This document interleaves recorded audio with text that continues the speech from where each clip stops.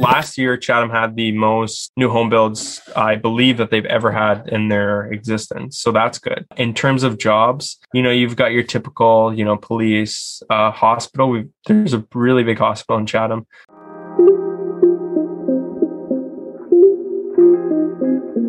Welcome to the Golden Nuggets of Real Estate Investing, a podcast dedicated to helping you achieve financial freedom through real estate. We'll be discussing the most important lessons, or better known as the Golden Nuggets of Real Estate Investing, entrepreneurship, and personal finance with new and experienced investors to help you get into real estate investing or scale up your portfolio. So make sure to tune in. What's going on, everyone? It's Ross Nadai. I'm a real estate agent, an investor, and host of the Real Estate Golden Nuggets podcast. I have an amazing episode full of golden nuggets for you. I had the pleasure of sitting with Jeremy Ivany, a real estate investor investing in Chatham. If you want to learn about the Chatham market, how Jeremy and Taylor have been able to scale up to 34 doors in less than 2 years, then you definitely don't want to miss this episode. If you like this podcast and have gotten any value out of it, please share this far and wide to reach as many people as possible. If you are listening on Apple Podcasts, please leave me a 5-star review. If you're watching on YouTube, leave me a comment, like, subscribe, and hit the notification bell so that you can stay up to date on the most recent episodes. Thank you so much for your support. Please enjoy episode 9 with Jeremy. What's going on, everyone? It's Ross Nadai, host of the Golden Nuggets podcast. Today, my special guest is Jeremy. Jeremy is a real estate investor out of Chatham, Ontario, and he's quite a serial entrepreneur. And the reason why I'm saying that is because at a very young age, he has been able to scale up quite significantly and very successfully. So very excited to have him on the show today so we can get a lot of golden nuggets out of it. Without further ado, Jeremy, why don't you tell us a little bit about yourself and how you got started real estate investing and maybe a little bit overview of your current portfolio. Yeah, for sure. So like you said, I'm Jeremy Ivany, and Taylor and myself, we got investing in real estate just over a year and a half ago. And to date, we've scaled up to about 14 properties and 34 rental units. It's something that I do day to day full time now. And it's something I'm really passionate about. That's really where we're at this point. Out of all the other investment opportunities in the world, why real estate? What made you decide to go in real estate? Yeah, for sure. No, fair question. So the reason I got interested in real estate was when I was 18 years old, I moved out west for a couple months, and the guy that I was living with was a serial real estate entrepreneur. He was 21 years old at the time. He owned 6 rental properties and he rented them out to everybody that worked in the oil fields, and he was making a killing at it. And him and I had lengthy conversations about why real estate was so powerful. He was making all this money off of us. We were paying $800 a month to live in a room in one of his houses. And there was, 6 to 8 bedrooms in each of these houses. So I couldn't help but realize, wow, this guy's making a lot of money, month over month.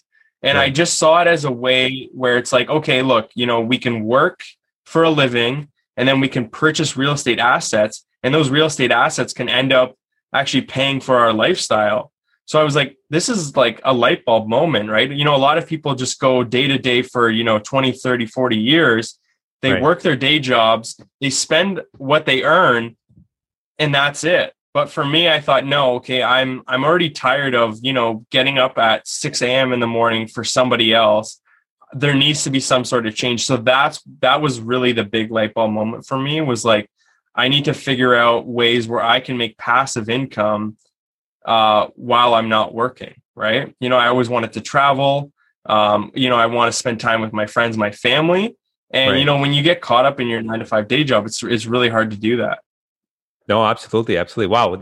So you made that realization at 18. That's amazing. A lot of us figure that later in life. So 18 is a phenomenal number. And also I think one of the other reasons that I think the biggest influence on you was because your parents are in the construction industry as well, right? Is that correct? Exactly. Yeah. So, they weren't an influence on me to get into real estate, but they always pushed me to do better. A little bit of a background of what we do. So a lot of the properties that we're buying are, they're major fixer-uppers, right?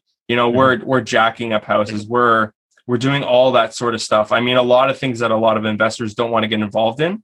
And what that looks like on site is, me and my parents working together, right? We're fixing up all these properties. So that was really nice, satisfying for me to think, hey, look, I'm giving my parents an opportunity to make money as well as myself. So we're kind of just growing together in a sense. And that's really been inspiring for me. Yeah, absolutely. That sounds amazing. Like you were touching on, spending time with family. What a better way to spend time with family than, work on the same projects and make money, right? Exactly. Yeah. Tell me a little bit about, how I guess you and I believe it's your girlfriend, right? Taylor, were able to partner up and get into this, because there's one thing somebody believes in a passion and something to work towards, and then there's another where someone needs to be a little bit convinced. So tell me a little bit how you guys kind of started that route together as partnership. Yeah, for sure. So really how this all got started was there was a point in my life where somebody in my family got really sick. And I thought, we were all in the hospital together and we were all kind of sitting in the room together. And I really sort of started to realize, like, wow, life isn't about like all of like this hustle. And I was never one to really like to get stressed out. And, even at my day job, somebody who really cared about the employer that they worked for, I always felt stressed. And I always felt like there was something better to do, or something more fulfilling that I can do in my life.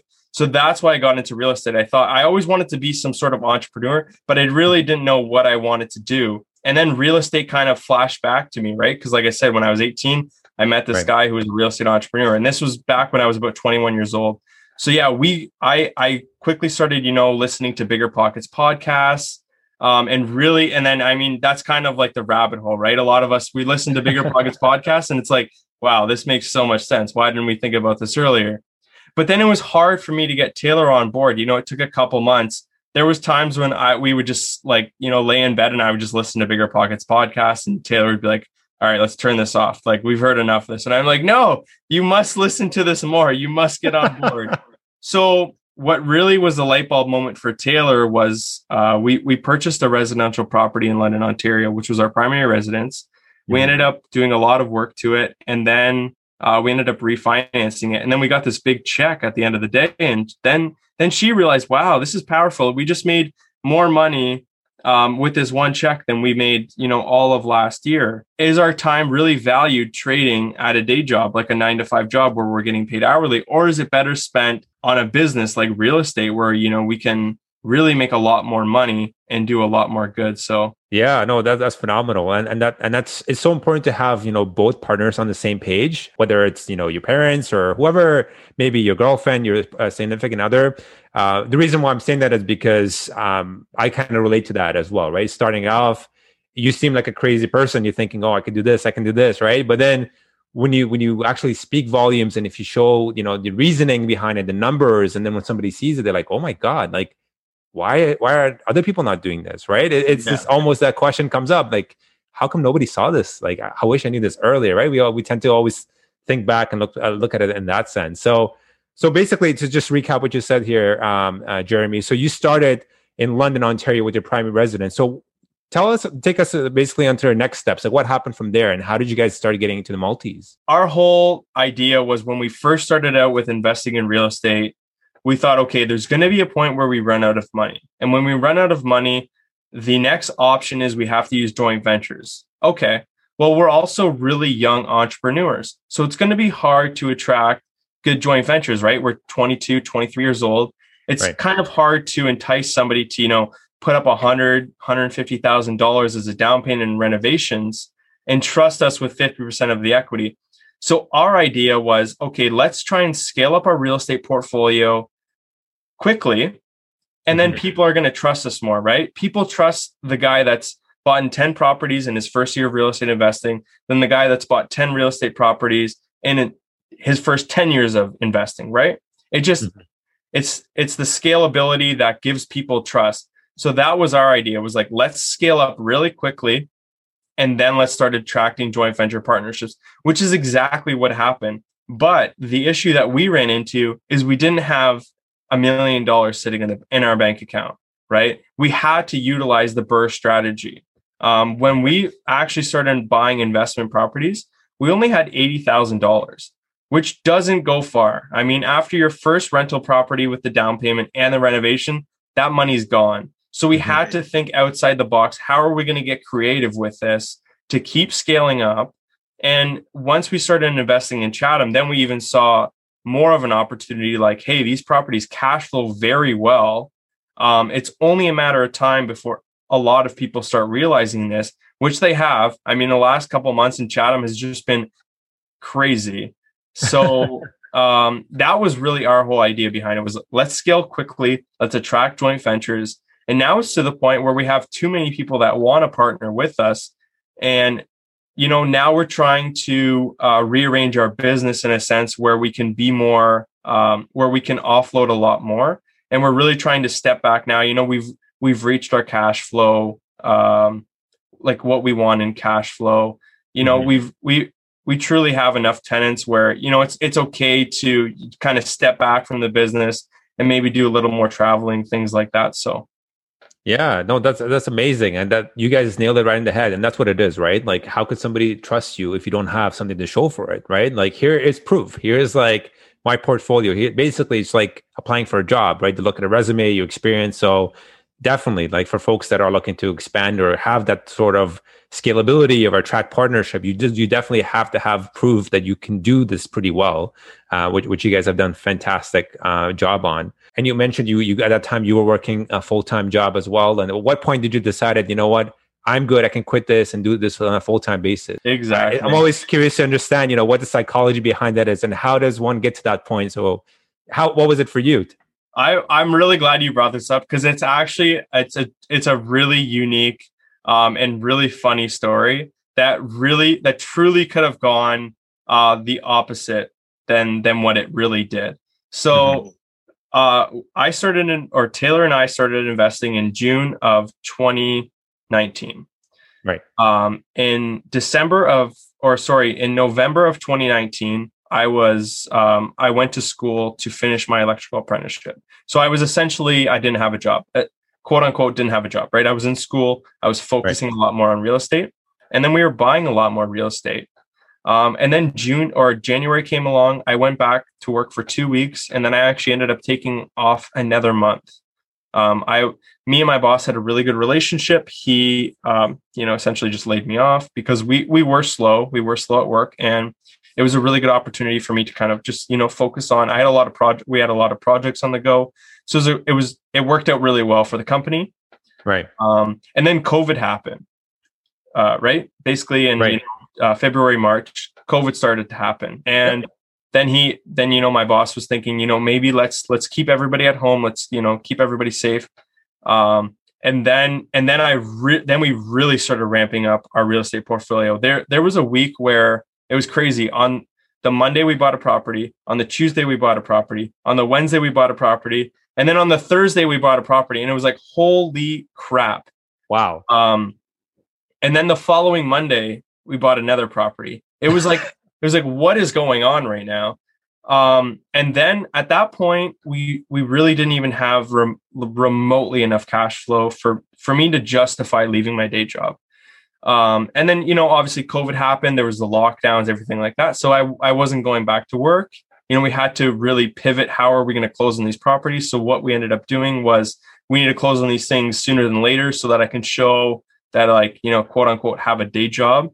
We had the funds to close on it. So that's what we did. We shortened up all the closings, but it was, April when my boss ended up asking me to come back to work. And I remember being at one of our projects down in Chatham, and it was just out of the blue. I was talking to him on the phone and he said, "Hey, Jeremy, look, we need you back at work. We're starting to, get a little bit busier." And, truly without talking to Taylor or honestly anybody, I just told him, I was like, I can't come back. I'm not going to come back. I'm just going to focus on real estate full time. And then it was funny. I came home and I was talking to Taylor about it. I said, "Hey, look, what do you think about me just not going back to my day job?" And Taylor was like, "No, there's no way. You must go back." And this was before I even told her that I quit. Right. And then, I kind of just told her, I was like, well, I already told him I'm not coming back. So this is kind of how it's going to be. And from that point on, there's been no looking back. And the reason being is because we saw this opportunity, and this comes with any sort of opportunity where it's going to be, where it's going to be a little bit risky. There's going to be this doubt in your mind where, you're thinking about all the negatives. But for me, one of the things that I think I do very well is I always think about what's the best case scenario, or what's the likely scenario going to be coming out of this. Well, the likely scenario is, okay, maybe I don't have the cash flow right now, so I'm going to limit my expenses and I'm going to really ramp up my real estate portfolio, right? That's the best case. The worst case scenario is I go back to my day job, I don't focus on real estate, and my business just stagnates.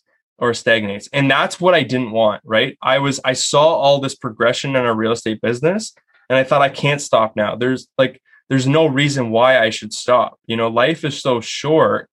Going back to, like when, we had those family issues, right? I really saw like life is very short. And a lot of times, people are just discouraged to take that next step. But it's really important to say to yourself, what are the consequences of me not taking this step forward? Right? Mm-hmm. Now, Taylor and I are in a position where we're thinking, how can she get out of her day job? When looking back a year ago, this would have been something that we may have thought of doing, 10 years down the road, right? But because we took that next step, now we're furthering our mindset. That's amazing. No, that's the thing. So you definitely took a leap of faith. You bet on yourself. Exactly. A lot of people don't do that, unfortunately, right? It's we all have that fear. Oh, what if we think of the worst case scenario? Like you said, it's the majority of us are kind of our brains are wired, and the reason for that is just because it goes back when we were, cavemans. you stress because your body is reacting to it to protect you for whatever it is, right? We don't have bears attacking us anymore, but we're thinking about financial reasons, for instance, right? And then there's that stress, and there's that little roadblocks that do come in. So following your journey through, social media and stuff, I see you are there grinding every single day, and it clearly is a reason why you guys are able to scale that portfolio at that pace, right? And one of the things that I always like to tell other investors is, just realizing the situation a lot of people are in. And something that really clued into me is, when we rent out units, people say, I can only afford $900 rent, but I can't afford $1,000. And I always like to say to myself, and I've said this about a lot of different things, is, there's no way that, all of your expenses just add up where you can just afford $900. There's a lot of other factors coming in where you can afford a lot more, but you're making other life decisions where you can't afford more. So Absolutely. For me, what I always thought was, what's the worst case scenario? I'm just going to stop, I'm going to limit a lot of my expenses to help me with this journey, right? Because like I said, there was essentially 6 months where there was no income coming in from my side, right? We were doing a lot of renovations. A lot of money was going out month over month. Mm-hmm. So it wasn't like we could, maybe we were cash flowing $300-400 from a duplex, but that money was directly going back into the $40,000 renovation we were doing on the next duplex, right? So there was never this cash flow. So I just had to say to myself, how am I going to limit my expenses and make this work? Because maybe we have $5,000 in the bank account, but it wasn't because, everything just systematically ended up that way where, we ended up with that, right? It was because I, downgraded my expenses. I stopped, just things that I would normally do.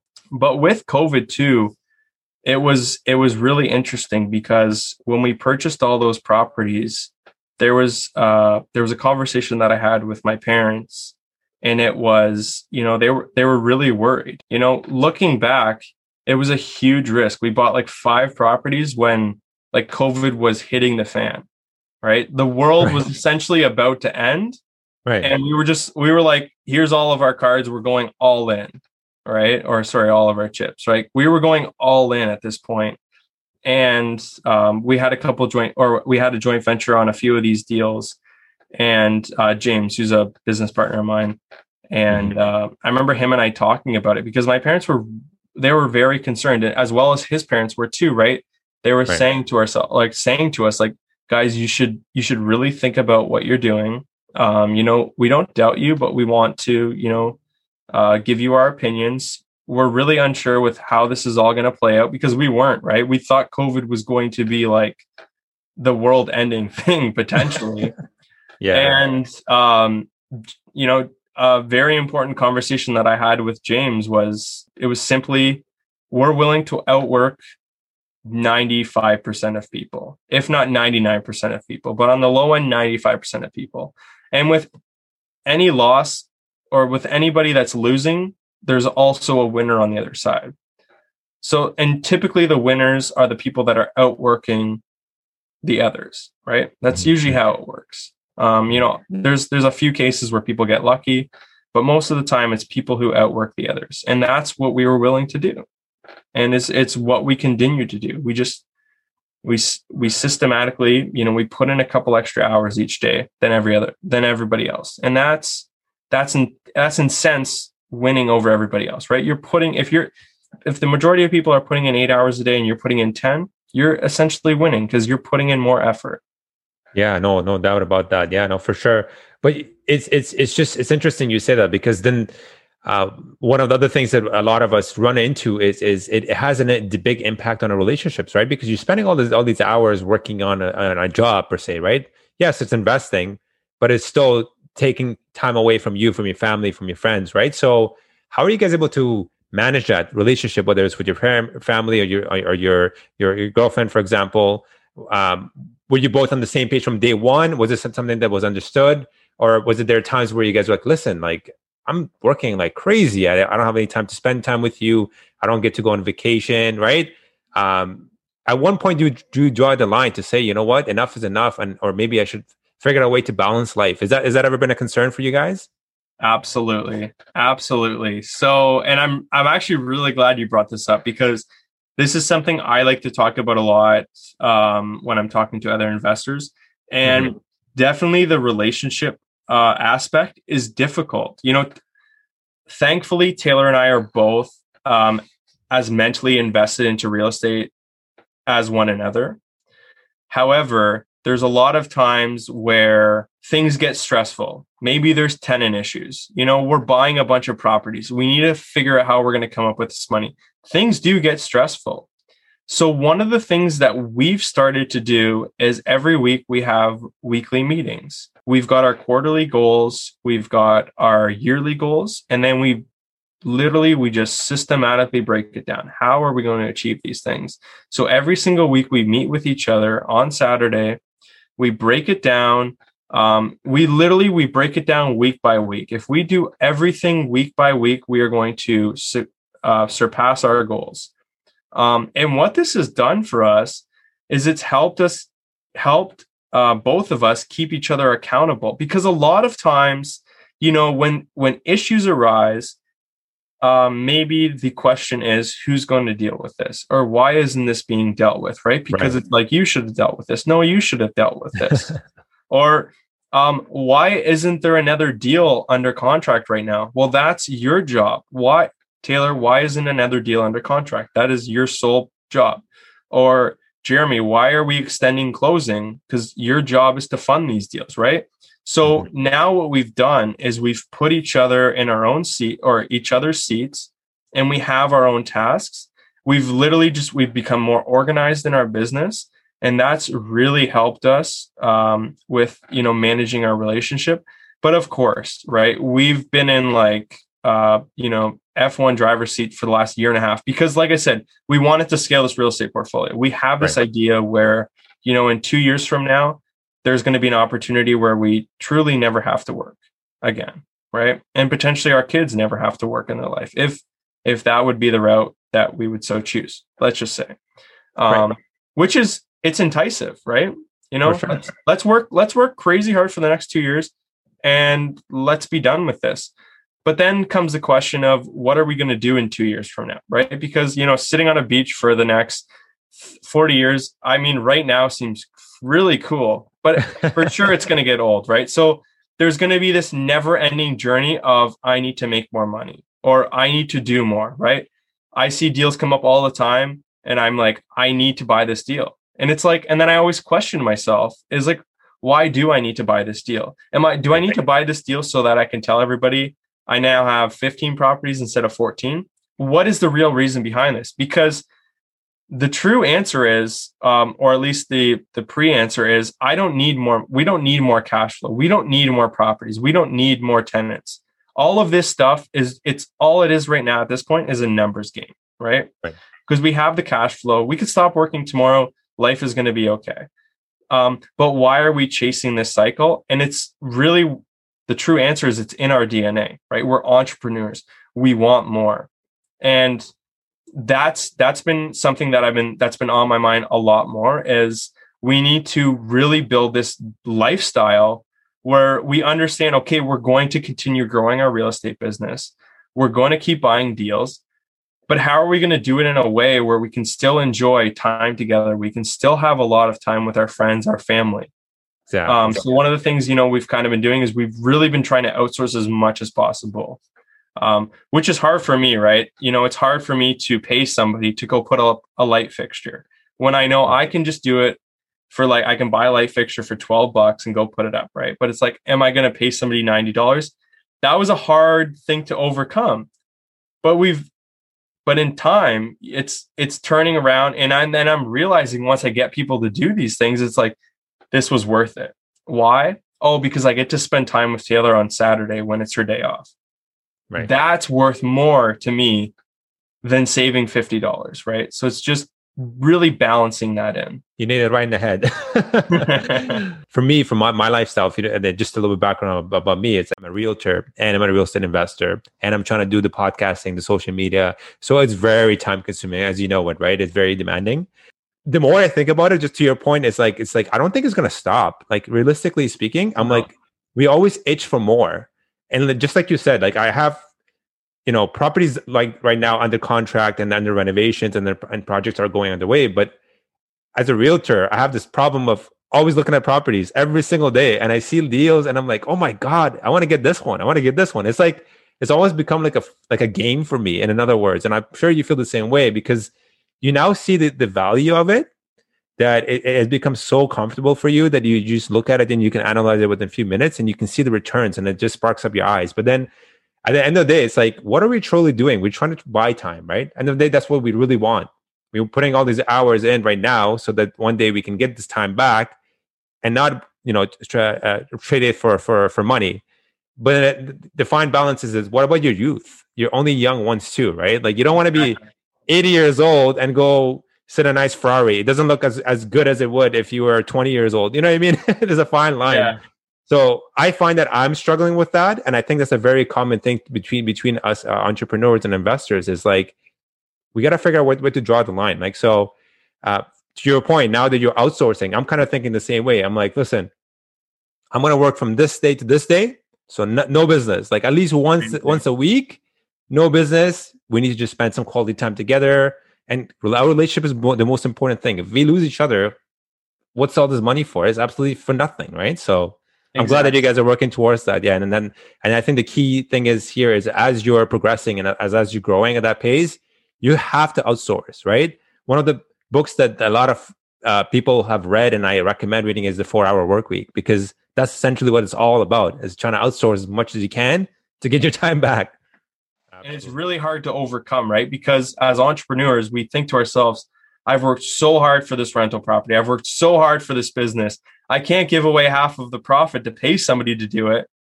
When realistically, we should do that, because in essence, it's only going to help scale our business more and more, because the time that you're going to spend on your business isn't on the $10, $15 an hour tasks, right? Now you have somebody doing that for you. So you're going to spend your time on the, quote unquote, $100, $200 an hour tasks, right? Which is finding real estate deals, closing on these real estate deals, right? Aside from that, as a real estate investor, you shouldn't be doing a whole lot more with your time. So tell me a little bit about your scalability. So you did touch up on a few things. So you said you guys purchased, a bunch of properties. You had a whole bunch all under contract within like literally 1 week, which is crazy. How are you able to just scale up and get those renovation costs down and everything and get through it, right? So was it all joint ventureships, or was it, yourself handling majority of that? Can you give us a little overview and so we can understand how you're able to do that? Because that's the biggest roadblock, as you said, the money, right? Like, we'd run out of funds. How are you able to manage that? Yeah, yeah, especially at a young age, right? When you haven't Right. had that time to build up maybe your savings account, your TFSA, your RSPs, or whatever you're going to use to fund your business. So after we bought our first and second duplex, we straight up had no money. Like it was really funny. We had no money. We really quickly got the itch to buy more real estate, and we got this single family property under contract. And we had, like I said, we had no money to close the deal. So we're like, okay, let's be smart and let's just ask our parents for money. So Taylor's parents ended up lending us some money. But the issue was, and then we brought it to the bank. We're like, hey, look, we're super cool investors. We have the money in our bank account. And then the bank goes, oh, these funds need to be your own funds. So that was the next issue. We're like, oh, come on, seriously, we got the money now, and now you're telling us we can't use the money. So like, and then it really just goes back to like, you got to ask questions. You got to ask, okay, you're saying no now, but how can I get you to say yes? And we just push them, right? Like, come on, there's got to be a way that yes is an outcome. Right. And then we finally got the answer out. Oh, hey, all our underwriter needs to see is 30 days bank history.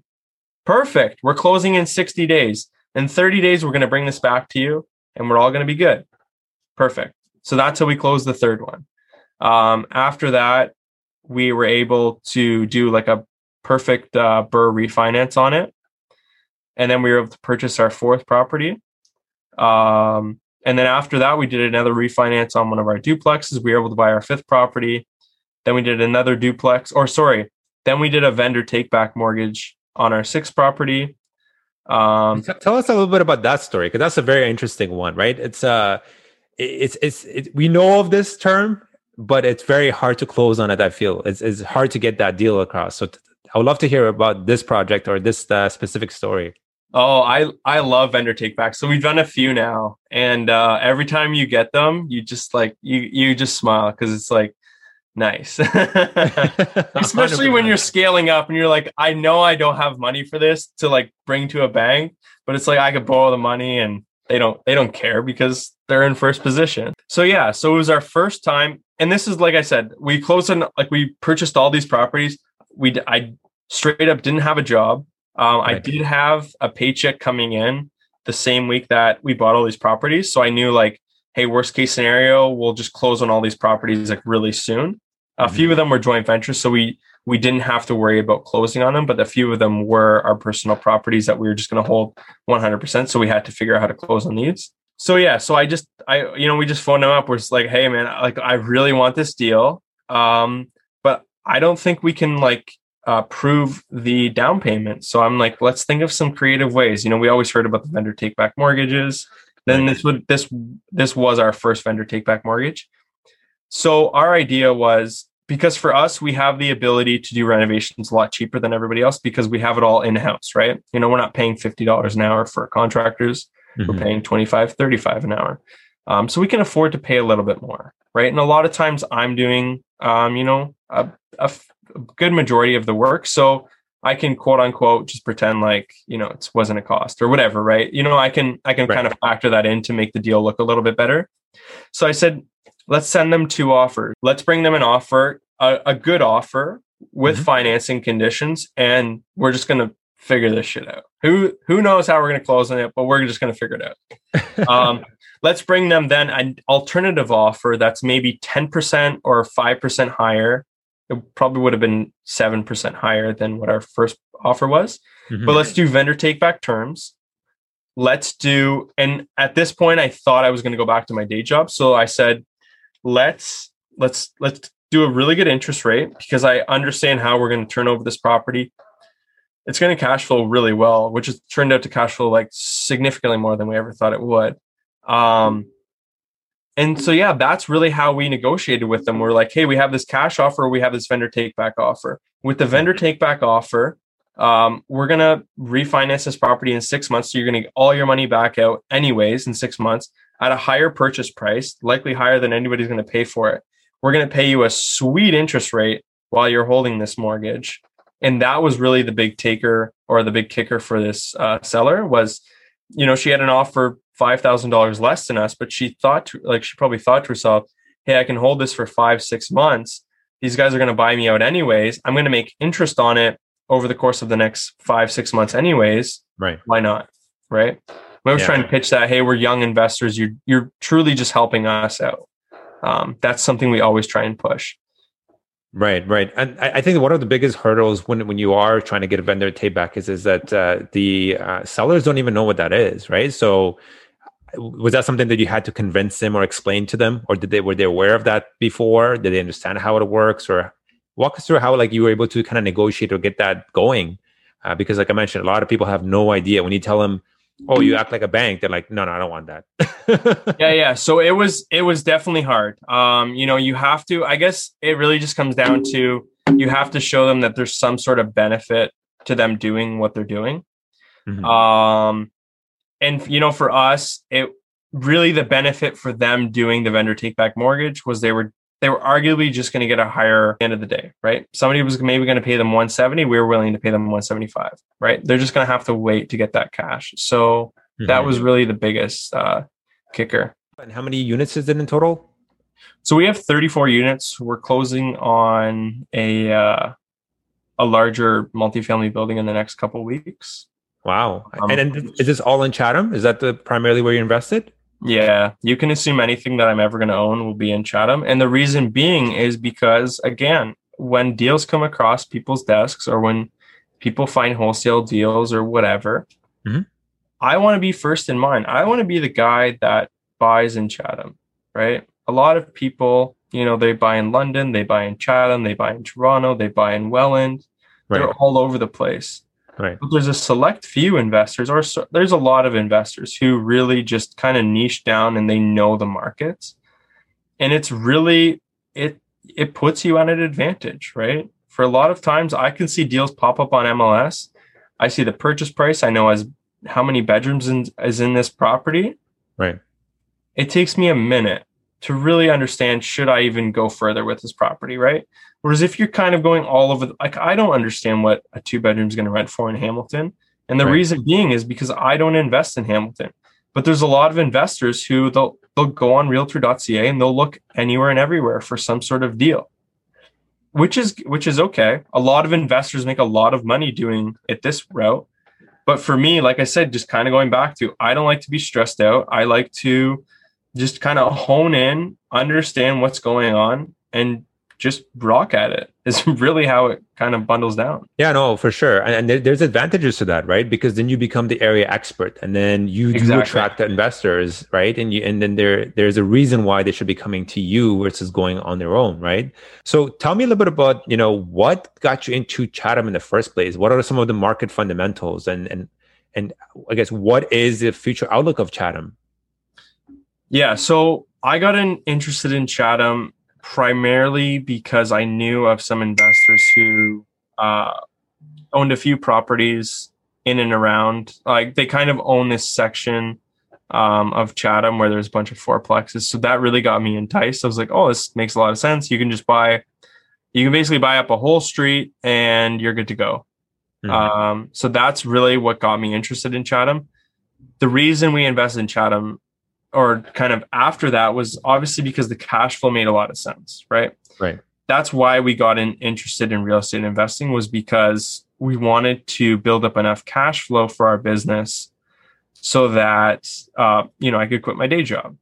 Right. And the outlook on Chatham at this point is it's really just a stagnant city, right? There's not a whole lot happening, but it's a big enough city where there's enough economics. There's a big hospital. There's a lot of jobs. There's more jobs than what people can take on, which is really good.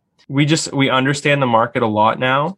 You can get really good tenants in less desirable neighborhoods, which are going to be cheaper price points. And the fundamentals just make a lot of sense.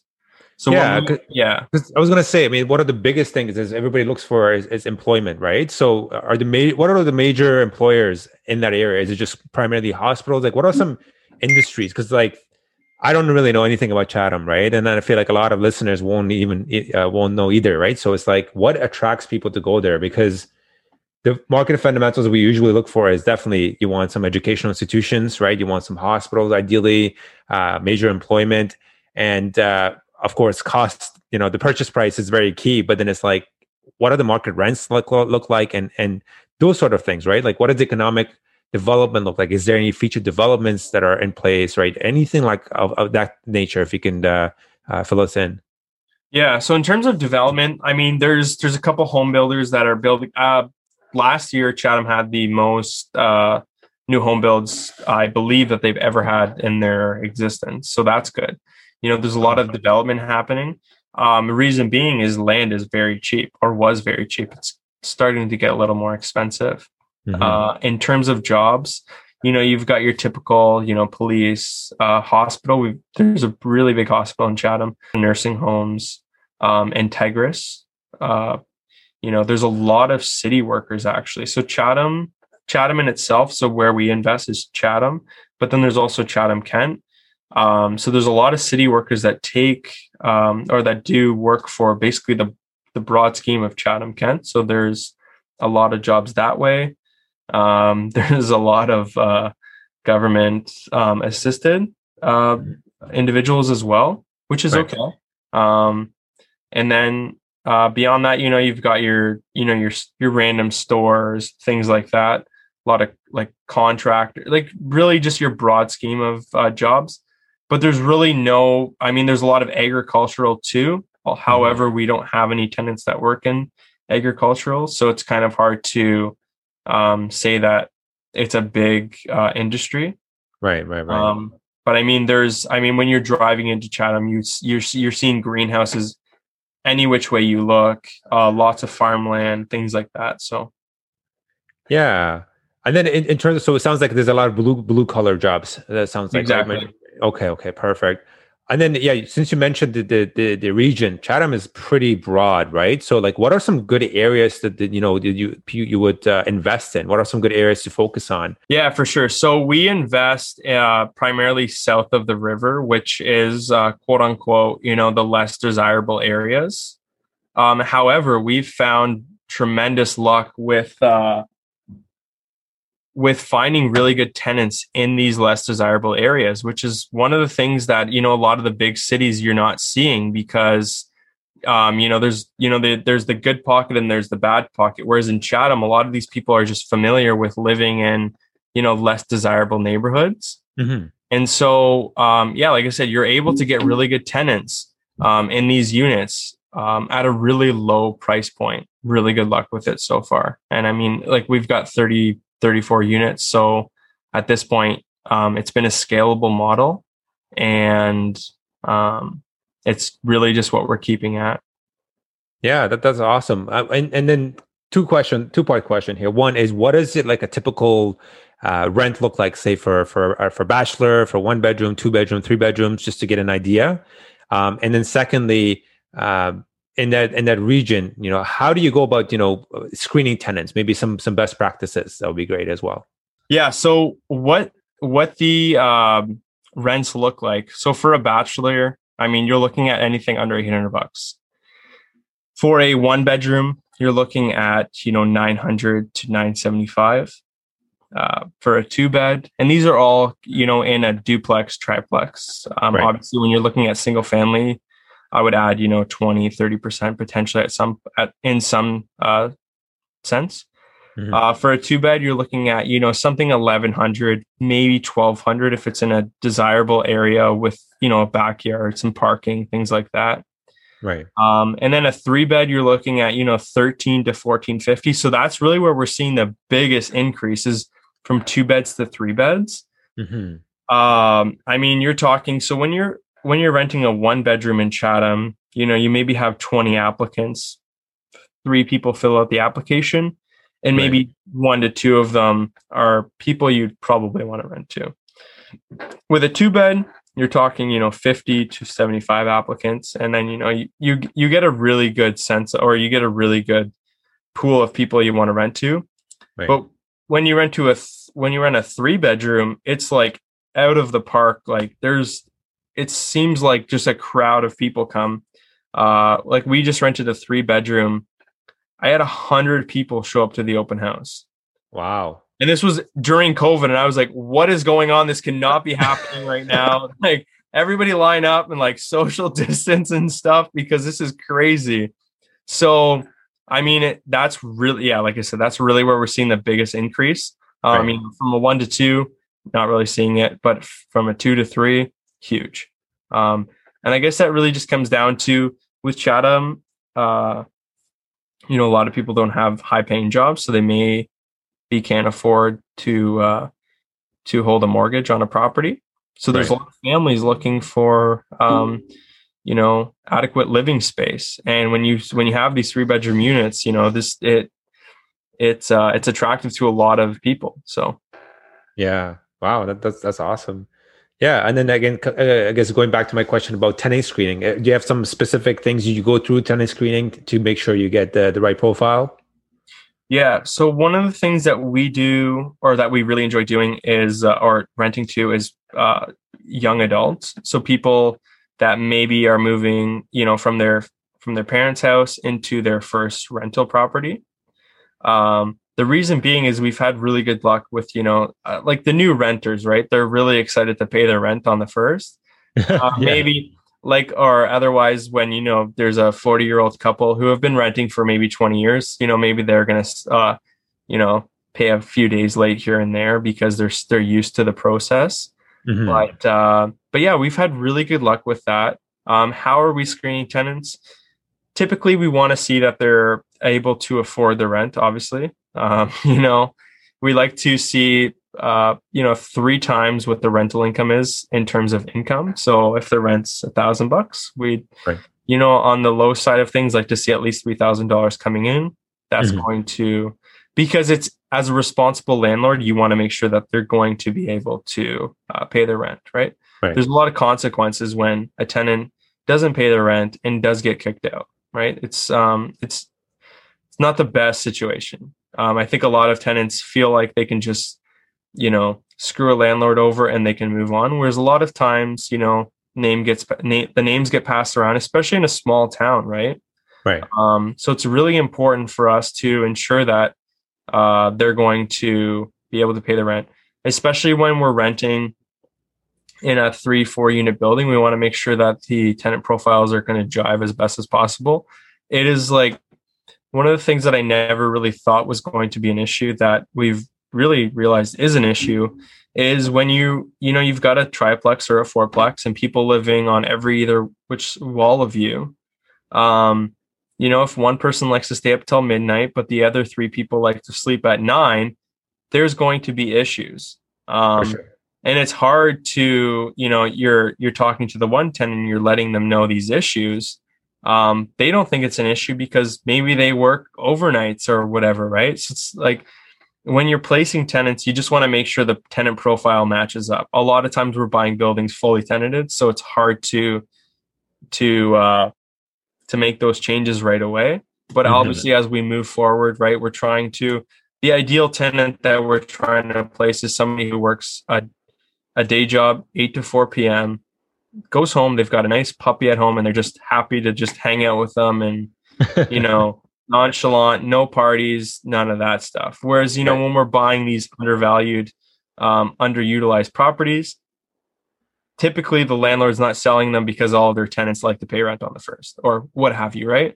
So we're inheriting a lot of issues. So that's, and then when you're placing new good quality tenants, that's when you're really going to see your issues arise, right? The tenant's paying top rent, but they may not be in like a top quality building at this point, right? Because it hasn't turned over fully. So that's definitely an issue. But again, we just try and like to be as transparent as possible. And then are your properties, are they all being self-managed currently, or have you outsourced that? Yeah, so we manage, we use just an app, Buildium. It's been really good for us. We can communicate with tenants on there. One of the things that I like is we've got our handyman on there. We've got our property. So another thing too, we've hired on somebody who helps us with property management. So he helps us lease units, and just deals with small issues here and there when they do arise. And the reason being is because we always like to pride ourselves in like top quality management, which is something that a lot of tenants can appreciate, right? Especially in, towns where, there's a lot of slumlords, things like that. People can appreciate having a good quality property manager. So we wanted to make sure that we were going to, as we scaled, keep those things in place. But yeah, we self-manage everything. We haven't yet offloaded our portfolio to a property manager at this point. Right. I don't see it happening in the near future. I'd like to just onboard people as we keep growing. Yeah, I've heard of that before. I haven't personally used it myself, but yeah, it looks like it's a very good program where you can pretty much program or put everything in place. So whether you have your tenants in place, the information, can you text through it as well? I'm not too familiar with the program. Yeah, so you can text tenants. Tenants can fill out maintenance requests, and then you can also onboard, your electrician, plumber, HVAC guy, your handyman, and then when these requests come through, you can just offload it to them. Then they can. Because the biggest thing with property management, the nice way to scale down and not utilize a lot of your time when you're managing properties is, coordinating. Hey, the plumber's going to come at 9. Are you good with this tenant? Oh, hey, plumber, tenant's not good. You got to come at 10. And then, plumber's not good for that. You're back and forth. So with Buildium, it gives them all of their information. They can contact the tenant. They can set everything up. And then once the project's done, they can complete the task with pictures, description of what happened, and then obviously you can pay them. Taylor's been like, Josh did this, and I was like, I didn't even realize that was like something that needed to be done. And then I'd go on Buildium and I'd see like, this was a task that just got assigned to him and I didn't realize. So that's really awesome. Yeah, so that's a great golden nugget for the folks that are looking to automate some of the property management. So far, you guys have just done BRRRRs, and a majority of your stuff is buy and hold. You haven't done any flips or Airbnbs or anything like that, right? Any other investment strategies you guys using besides BRRRR? Yeah, so we have a few Airbnbs. So at my our personal residence here, we've actually out back at our in our backyard, we have another house. That there's like 2 houses on the same lot. So we actually Airbnb that other house, and that pays for majority of all of our expenses. Wow. And then also in Chatham, we bought a triplex that we Airbnb as well. So that triplex was the one that we did the vendor take back on. And the Airbnb is, I don't know how to put it. It's phenomenal. It's blown our expectations out of the water. We bought the property for $175,000. Right. And it rents for, like $4,500 a month. So it's wow. And that's a lot of it's to do with Airbnb. And the really cool thing about this property is one of our tenants in the building, she's retired, and she actually cleans the Airbnb for us. So it gives her, like, she's able to make some income with the Airbnb. Right. We're also able to make a little bit more income because it's an Airbnb and not a long-term rental. We haven't really flipped yet. However, one of the properties we're working on right now was a property that we purchased anticipating to potentially flip. Mm-hmm. However, with the BRRRR strategy where you're able to get all of your money back out, and with our lifestyle pivoting more and more to like a cash flowing lifestyle, we try and keep as much as we can, because again, that equity is still in the property, whatever you would flip it for. And it's, at our age, being 23, 24 years old, it's not bad to keep these cash flowing assets. Oh, for sure. No, that's awesome. Yeah. Cause that's something I've always been curious about as well, the Airbnb model. But it's just, the timing of the market. So are you guys finding that you're still busy during COVID, or has that been, for some, it's weird that when I ask that question, they say, we've been busy more than ever now because of COVID. So how has that impacted the Airbnb model on your end? Yeah. So we've been operating the Airbnb in Chatham for 3 months, and we've essentially been fully booked since. Wow. With the odd day here and there, but I think in December we were booked 29 to 31 days. January we were booked 30 out of 30. One more thing I wanted to ask you was I know when you do go with Airbnbs, the banks don't typically like that, right? So how are you guys getting away with that? Like, how are you able to purchase a property? Do you have like a lease in place, or like what's the backdoor way of doing these? Yeah. So the Coles notes is there's there's a mysterious person renting the unit, and mysteriously the money ends up in the account that matches the lease every single month, obviously at a reasonable rate. So if you're going to get, if you're renting out a 2-bedroom unit on Airbnb and it's renting for, market rent is $1,100, you need to have a lease that says $1,100, and there needs to be $1,100 going into the account each and every month. Right. That's essentially not traceable back to your own personal bank accounts.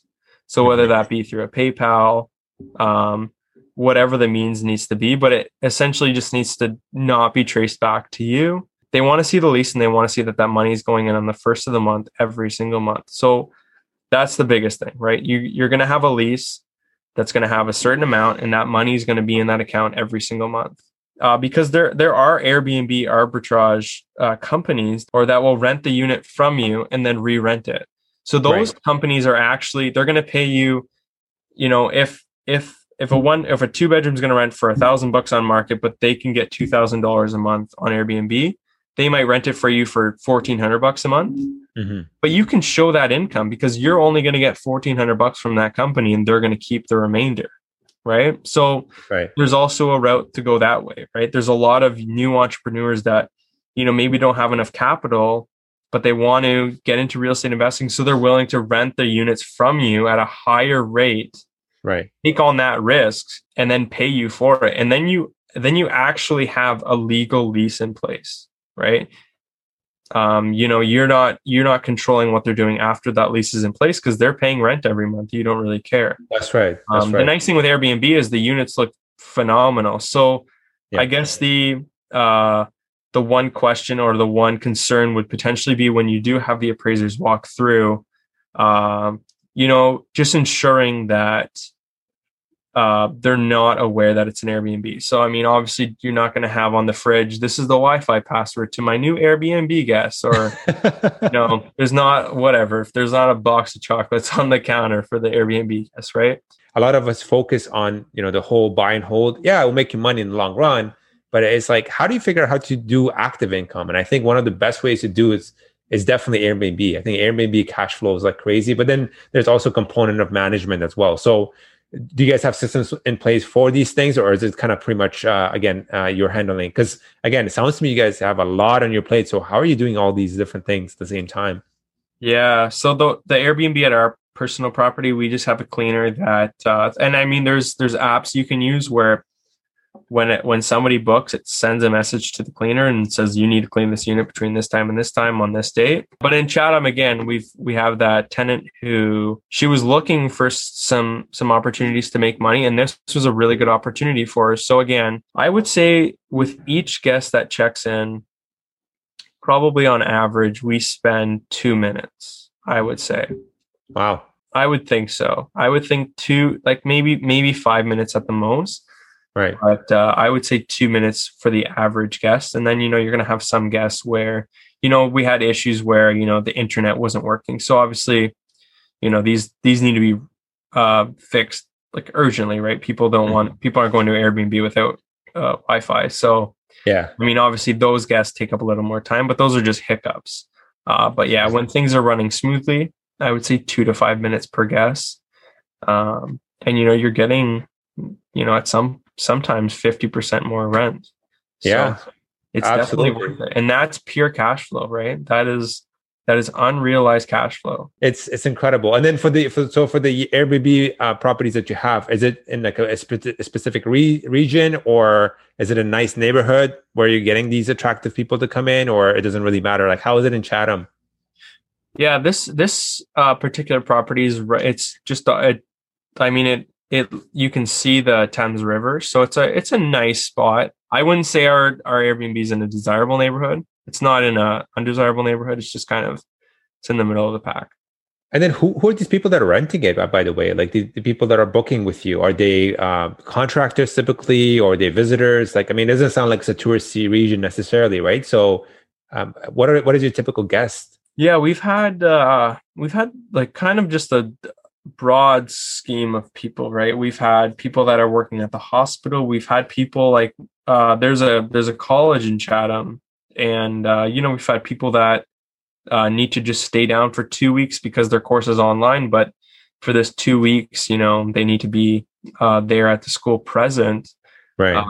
We've had people who, they work in Toronto, but all of a sudden they need to work in Chatham for 2 days. We have people who they just want to get away. They live in Chatham and they just want to get away somewhere and they rent our place. Or they're people in Windsor. They just want to get away, right? So for your bookings, do you find that it's kind of seasonal? There are certain months or seasons where it's higher than lower, or what does your typical monthly a rate look like? Yeah, so I mean, with the months comes like cheaper nightly rates. Mm-hmm. However, we've found it pretty consistent in terms of how many bookings we're getting per month. Like we're getting, like I said, we're getting anywhere from like 22 to 30 nights a month out of the 31 days. So, I mean, like a very good vacancy. And yeah, wow. That's phenomenal. It's barely empty. Yeah, I know. It was really good. Yeah. So do you aim for minimum 2 night stay, or do you go for like a week? Because I know everybody have the different, requirements or I should say strategies. Yeah. I mean, for us, it's kind of like a booking's a booking. We're not super greedy people where it's like we want the most money possible. We already know we're getting above average rent, so it's with that we just kind of take with what we get. Sweet. Yeah, what I want to do now, Jeremy, is jump into some numbers if you don't mind. So let's do a case study.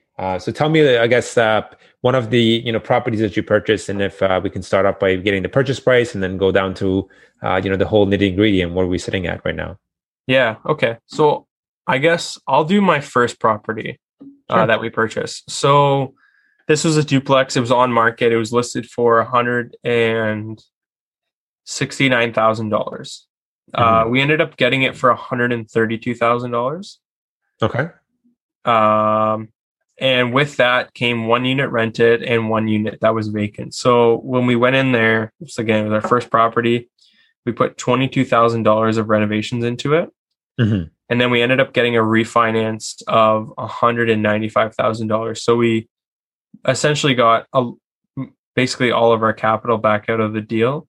Right. And, that property currently it rents for just over $2,000 a month plus all utilities. And, cash flows very well. It's got very, very good quality tenants in the building. And, to this date, it's a property that we're really happy to own. Again, though, this is in a neighborhood that a lot of people were turned off by, essentially just in a really crappy neighborhood.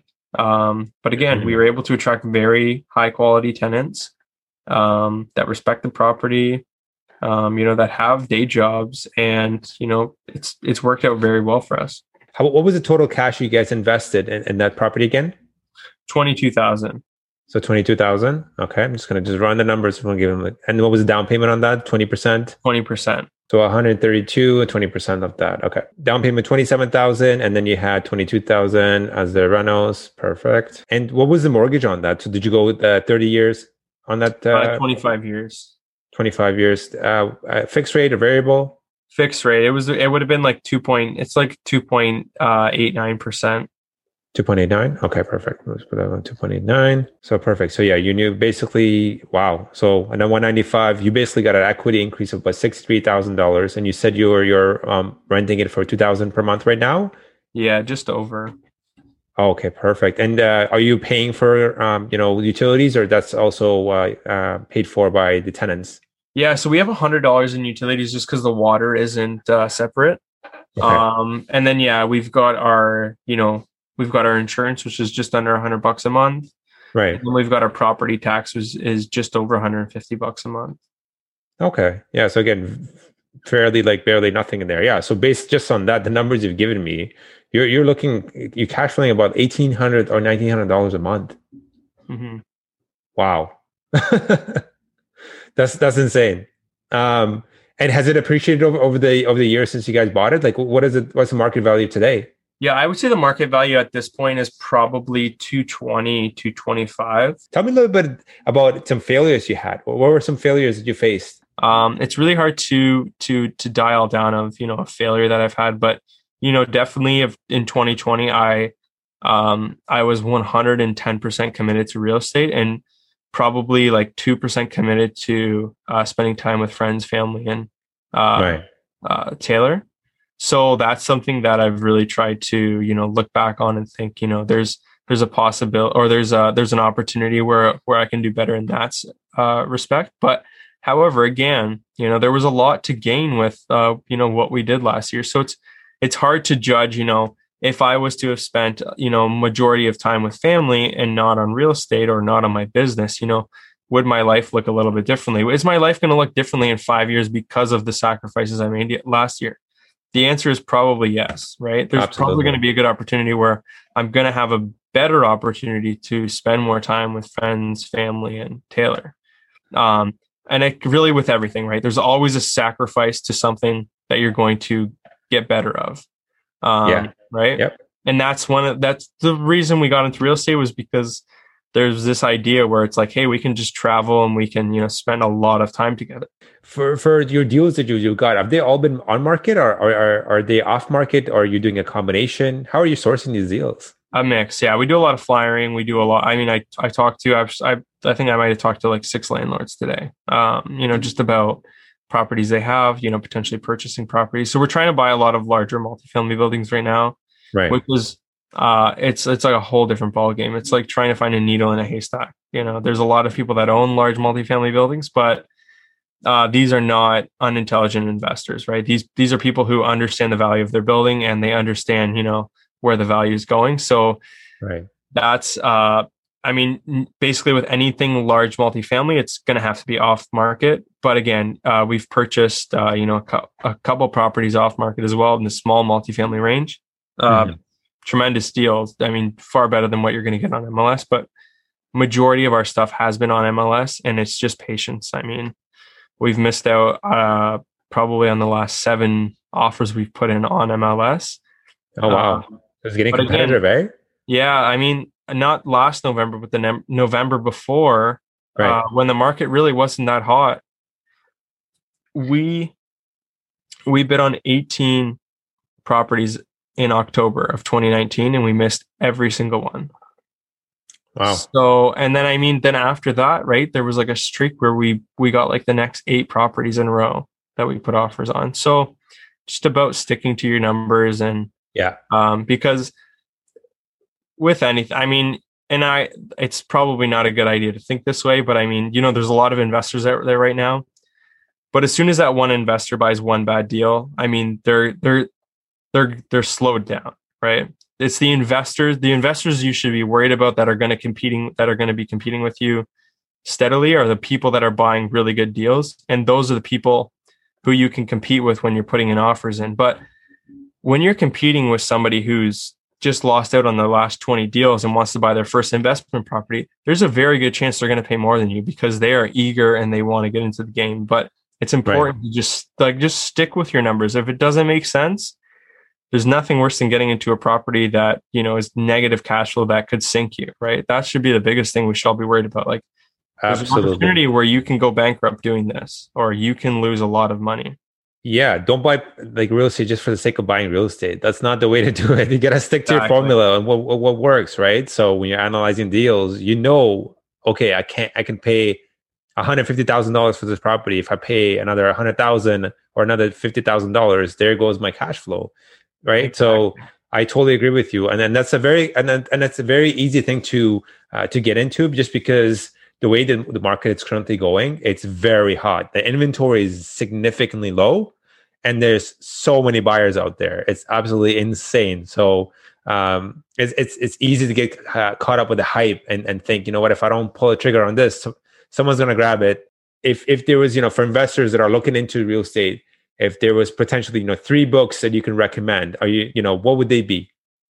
Yeah. So the book that's really influential to me is How to Win Friends and Influence People, because I think with real estate, some of my best, connections has really just been through networking. And with networking, you can talk to people and, there's 2 ways it's going to go. They're either going to like you or they're not going to like you, or they're going to trust you or they're not going to trust you. So it's really important to understand how to communicate with people properly. Right. And that's been a book. I mean, that was like the light bulb book for me, was How to Win Friends and Influence People. One of the books that again I really like is Traction, and that's really how we're evaluating our business now, is based on Traction and their business systems. So that's been really good to us as well. And I mean, again, another book that I really like that I've read a few times is The 7 Habits of Highly Effective People, right? We want to go, and this is what we talked about earlier, right? You know, to really succeed in life, you have to essentially just work a little bit harder than everybody else. So what that means is, you know, every day being effective, being useful, doing something that's going to move the blocks forward. Because, you know, a lot of people work 5 days a week, 8 hours a day, and that's it. You know, if you can work 50 hours a week consistently, you're going to be ahead. You know, maybe there's going to be people that are still ahead of you, but for the mass majority of people, you're going to be ahead. And maybe that's not something you should strive for, is just to be better than everybody else, but it's going to definitely put you in a position to have an opportunity to have a more fulfilling life. Right? Because you're going to unlock a lot more opportunities than others may be given, right? You're going to potentially have more cash in the bank. You know, money's not everything, but you know, when you can go on vacation 12 weeks a year instead of 4, that's going to really impact your life, right? So it's all about just kind of thinking ahead, you know, not getting too overwhelmed, caught up in the details, and just, you know, like I said, every day just putting, you know, a little bit more effort forward, and moving from there. Yeah, no, awesome. No, those are some great recommendations. I'll definitely would recommend reading those. I've read the first book you mentioned, but the other two, they're in my collection. I'm still getting through them. That's awesome. And then I know we talked a lot about, you know, different things that the investors can do getting started. But if there was one piece of advice you can give them, what would that be? I think if I was to get started in a market right now, I would probably, you know, dig into all the free content that there is online. I would, you know, if there's a market specific that you're looking for, I would probably reach out to somebody investor focused in that market, you know, maybe pay for some coaching or some guidance, or, you know, do some one-on-one stuff with them. Maybe you can trade your time, and you can help them up on some of their projects and really just get into their mindset.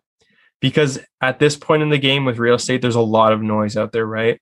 Yeah. You know, even for myself, sometimes I find I'm not really sure which way I should go because there's so much things I'm seeing out there. So, and, you know, for myself, I have, you know, at least I have some sort of guidance in my own head because I've been doing this for a little while. But, you know, if I was to get started, I would probably try and get some clarity on the markets that you're trying to invest in. And what that looks like is probably just connecting yourself with an investor in that specific market. And then we did talk a lot about traveling. So if you could travel anywhere, obviously we can't right now, where would it be?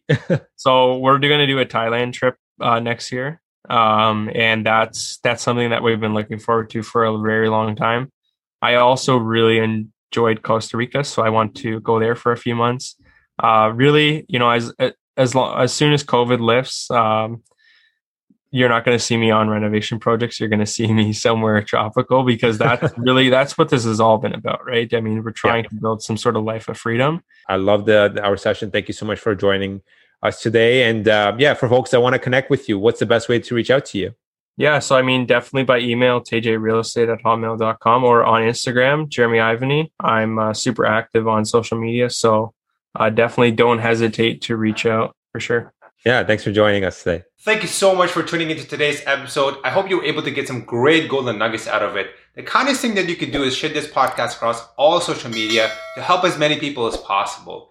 If you like this podcast or have any questions, feel free to reach out to me on Instagram or YouTube. I'll have those links in the show notes for you to contact me. I love bouncing ideas, people, and I love talking real estate. Thanks so much. I'll see you in the next episode. Remember, financial freedom is just a few properties away.